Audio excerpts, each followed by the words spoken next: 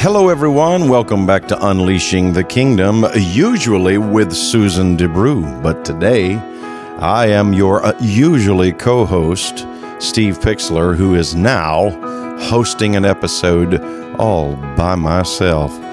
Makes me want to sing Celine Dion. But I will not torture you with that. However, Susan has requested that I do an episode all alone just to share a little bit of my stories, some that we've talked about along the way, but maybe I want to kind of pull it all into one episode and share a little bit of my experience as a man, as a man's man, as a pastor, as a father, as just a guy trying to get through this life, facing all the ups and downs and challenges and ins and outs of everyday life. I'm going to talk to you about unleashing the kingdom from my perspective, from where I'm coming from in this business of helping bring genuine equality into the world and unleash the kingdom. You guys want to talk about it? Well, I hope so, because that's what we're going to do. Ready or not, here we come.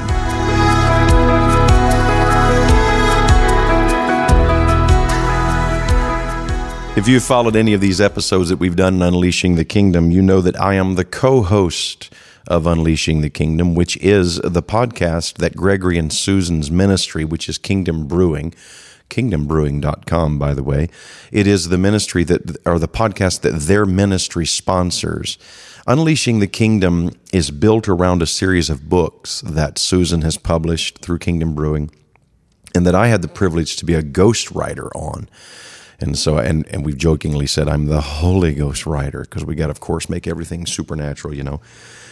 But I've enjoyed very much being a part of the process of developing the books and just really helping release this, not just this information, but this revelation into the world. It's really been a lot of fun to jump in on that and help make that happen.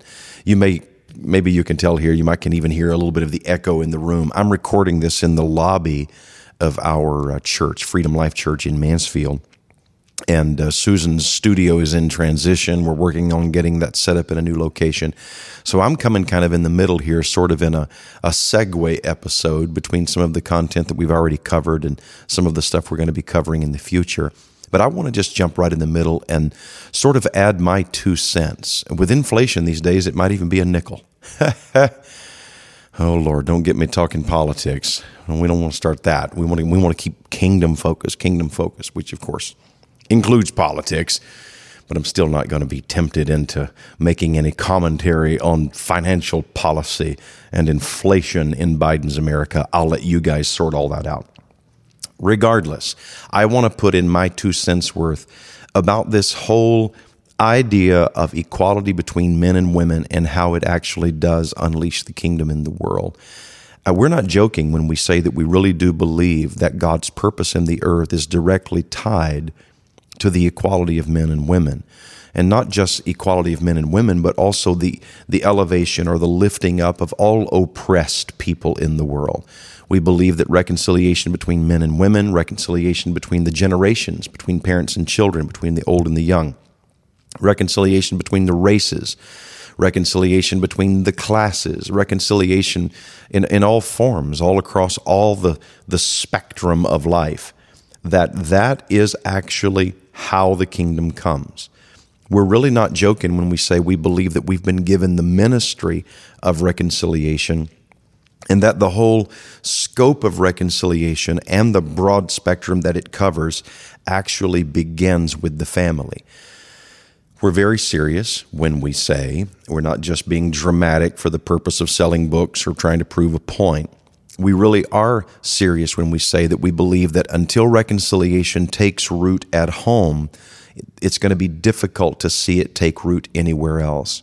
I personally believe this is why Paul emphasizes in Ephesians chapter 5 how that the mystery of Christ in the church is really worked out in the world through the relationship of husband and wife, of male and female, of father and mother. And he talks through all of that in Ephesians 5, and he lets us know that there's something much bigger at stake than just the quality of life for mom and dad, just trying to, improve family life and make things better for the children. We certainly want all of that, but there's more at stake than just improving the quality of life. It really is about the mystery of God, which is the reconciliation of Jew, Gentile, slave and free, male and female, all of those that he goes down in the list, Greek and barbarian. It really is the mystery of God being worked out in the oneness of humanity that is achieved when humanity comes into oneness with God, who exists, of course, Father, Son, and Holy Spirit, in the oneness and the union of relationship within the Trinity. So understanding that and understanding the key work that's being worked out in our relationships. In other words, our relationships impact much more than just our personal sphere, just our own world. It actually has an impact on the whole world. It's a ripple effect. When we begin to see the kingdom come in the home, in the family, the hearts of the fathers being reconciled are turned back to the children and the children to the fathers, as he promised in Malachi. When that spirit of Elijah really begins to bring the reconciliation of the generations, and that reconciliation begins to take root within the family between husband and wife, parents and children, and that begins to work out in the world, we will see genuine transformation. This is huge because we can try to impose change from education, from the school systems, from the universities. We can try to impose change politically, economically. We can try to impose change medically. We can try to impose change in all these different ways, and God knows we need to be working at the transformation of society on every level.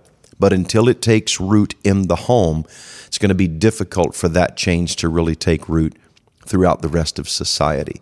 So when we talk about the unity of men and women being brought into equality, we really are talking about fundamental change that begins at home and then begins to work its way out in the world. Now, this is a big deal to me because I am a kingdom herald. That is my assignment in the world. The reason I was born, the reason I was created, crafted by the Father's hands, the reason why I was knit together in my mother's womb, as Psalm 137 says, the reason why God put me on the earth is He raised me up to make me a voice for His kingdom. My particular assignment in the world, no matter what else I do, as a husband, a father, as a business owner, as an entrepreneur, as a pastor, as anything else I do in the world, it all funnels back to this one fundamental assignment that I have been given, which is to preach the gospel of the kingdom. And to do so in such a way that the influencers of the world, people who have influence within every metron and sphere of society, people who have influence within business, within education, within medicine, within science, within technology, within transportation, within being a homemaker, you fill in the blank of whatever area of life. My job is to preach the gospel of the kingdom with such revelation and with such power that it brings that revelation of the kingdom into the real world by penetrating the hearts of hearers and by allowing them to hear the gospel of the kingdom preached in such a way that they are transformed, and then they carry that transformation out into the world. They become transformers. My life's message is changed people change the world. And my assignment is to preach that change into the hearts of people across all spectra. Is that the way to say that? Across all the spectrum of society.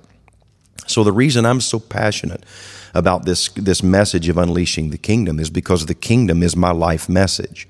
And while it didn't begin and it's still not solely focused on just the reconciliation of men and women, that is one very important aspect of the assignment that I have been given. Now, you may know a little bit about my story if you've been following us on the podcast or watching the YouTube episodes of Unleashing the Kingdom, then you know along the way I've sort of told a little bit of my story. I was raised up in a Pentecostal home. My father was a pastor. My grandfather was a pastor. My two great-grandfathers were pastors. I have a long heritage within the ministry. I was also raised up in an environment where there was a great deal of mixture in how we thought about women in ministry. For example, my great-grandfather, everyone called him Brother Porter, Buck Porter. His name was actually Emmett Simon, E.S. Porter, but everyone called him Buck, or they would call him Brother Porter. My great-grandfather actually believed that women could preach, as they put it back then. They believed in women preachers. They actually believed in 1 Timothy 2 when it says that a woman should not teach nor usurp authority over a man. They actually believed that that meant she couldn't forcibly take authority. They got it right. They actually interpreted that correctly. 1 Corinthians 14, when it said women should keep silent in the church, they actually believe there's no way that could mean silence in the sense of actual silence. They limited it in different ways. There were some of them that tried to explain it as, well, only when the prophets were speaking in this particular moment. Like some of them tried to say that this is when they were actually kind of writing the New Testament, and the women were not permitted to speak during that, that particular procedure, which I don't think that's the answer, but they reached for different ways to explain away women keep silent in the church because they just didn't believe that's what Paul taught. And so they believed that in some way it meant something else. And so there was all sorts of different creative ways of trying to explain that.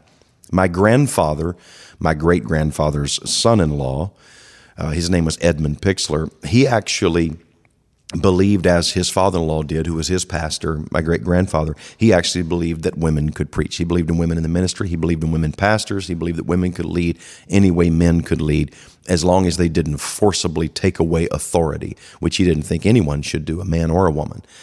And so my dad, however, when my dad became a Christian, began to follow Jesus, he had been in the Navy. He had not followed the Lord as a young man. He came in his early 20s. I think he was around 25 or 26 or so when he began to really serve the Lord.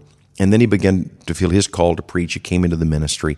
He and my mother ended up going to the church that my mother attended as a child growing up. And my dad actually began to buy into the idea that this group held that women could not preach. And my dad began to think that the scripture limited women teaching or preaching. So that's what I was raised up in. I'm raised up in an environment where women are not allowed to teach, they're not allowed to preach. Now, we didn't do that in an absolute sense. We did believe that women could teach other women. Paul said, let the older women teach the younger, so we thought that gave permission. We did believe that the women could teach children. But once a young man became a man, we thought maybe 12 years old or so, even though some women could teach youth classes, most of us said in that particular stream I was in, most of us said that women should not be teaching young men, at the age of 12 or older. And so I grew up in that world thinking women could not teach or preach. When I began to pastor and to teach people, I thought that's what the scripture says. So I began to teach it as well. However, over time, as the Lord began to reshuffle the deck kind of everything that I believed, the basic doctrines that I had been given as a part of the oneness Pentecostal world I was raised up in, as I began to rethink everything, the doctrine of God, the doctrine of salvation, the doctrine of eschatology of end times, I began to rethink the kingdom. Kind of like the kingdom leaven started getting in me, and it started kind of recalibrating everything I believed about everything. And a part of that was women in ministry. And I began to think that my grandfather was right, that 1 Timothy 2 did not mean that women in an absolute sense could not teach or have authority, but that it meant they couldn't do so in a usurping way, as the King James puts it. They couldn't do it in an authentean way, that, as Susan talks about, authentean, about that way of usurping power. You can see that in the books, by the way. You need to get them if you don't have them, kingdombrewing.com. You can order all of Susan's books. But in it, particularly in book 3, in Lies That Bind, Susan talks about 1 Timothy 2 and how what was actually happening there is Paul was seeking to prevent the women who had been trained by the temple of Artemis to be violent and to try to worship by overthrowing the rule of men. He was seeking to restrain that. And so even though I didn't understand all the details of that years ago when my mind first started shifting on this, I still came to believe early on in my studies, this would have been, probably 10 years ago, maybe a little bit more, 10, 12 years ago, I began to think that women could lead, they could preach, but it had to be done in a way where they did not violate, in a violent way, the authority structures of the church. And so I was just kind of emerging in my thinking through that. 1 Corinthians 14, I was really wrestling with what it meant. I was sort of leaning toward believing that it was an interpolation, that it was added later by someone who put words in Paul's mouth, but I wasn't really happy with that because then it felt like I was taking my scissors and cutting out portions of Scripture. That always makes me nervous. And so I really began to walk my way through trying to understand these Scriptures. And so by the time we met Susan and Gregory, I was already fully embraced the idea that women could lead in any way that a man can, and that there is full equality in the kingdom. But I was still sorting through some of the theology of it, actually, when I began to work with Susan and ghostwriting these books about a year and a half ago. And so as I began to work my way through this, the books actually helped me begin to answer some of the nagging questions that had kind of been fluttering around like moths, sort of in the back of my mind. And it actually helped me by working through Susan's material. It actually helped me to get more clarity on being able to see biblically how women actually can have full equality with men, and they can lead with full equality. So in some sense, I was already there practically. My wife, Gina, is, she's a strong pastor, a strong prophet, has a strong prophetic ministry, and what God has released in her over the last 3 or 4 years has just been unbelievable. And I have fully empowered her to lead, fully empowered the other women on our lead team to lead. We were already, when we launched our new church 4 years ago, we were already fully committed to women being completely equal with men. But there were just still some loose ends in my head that needed to be tied up. So let me just say this. This is not just a commercial break. This is actually, I think it's very... for me, it's a very important part of my experience, and I hope it can be for you too.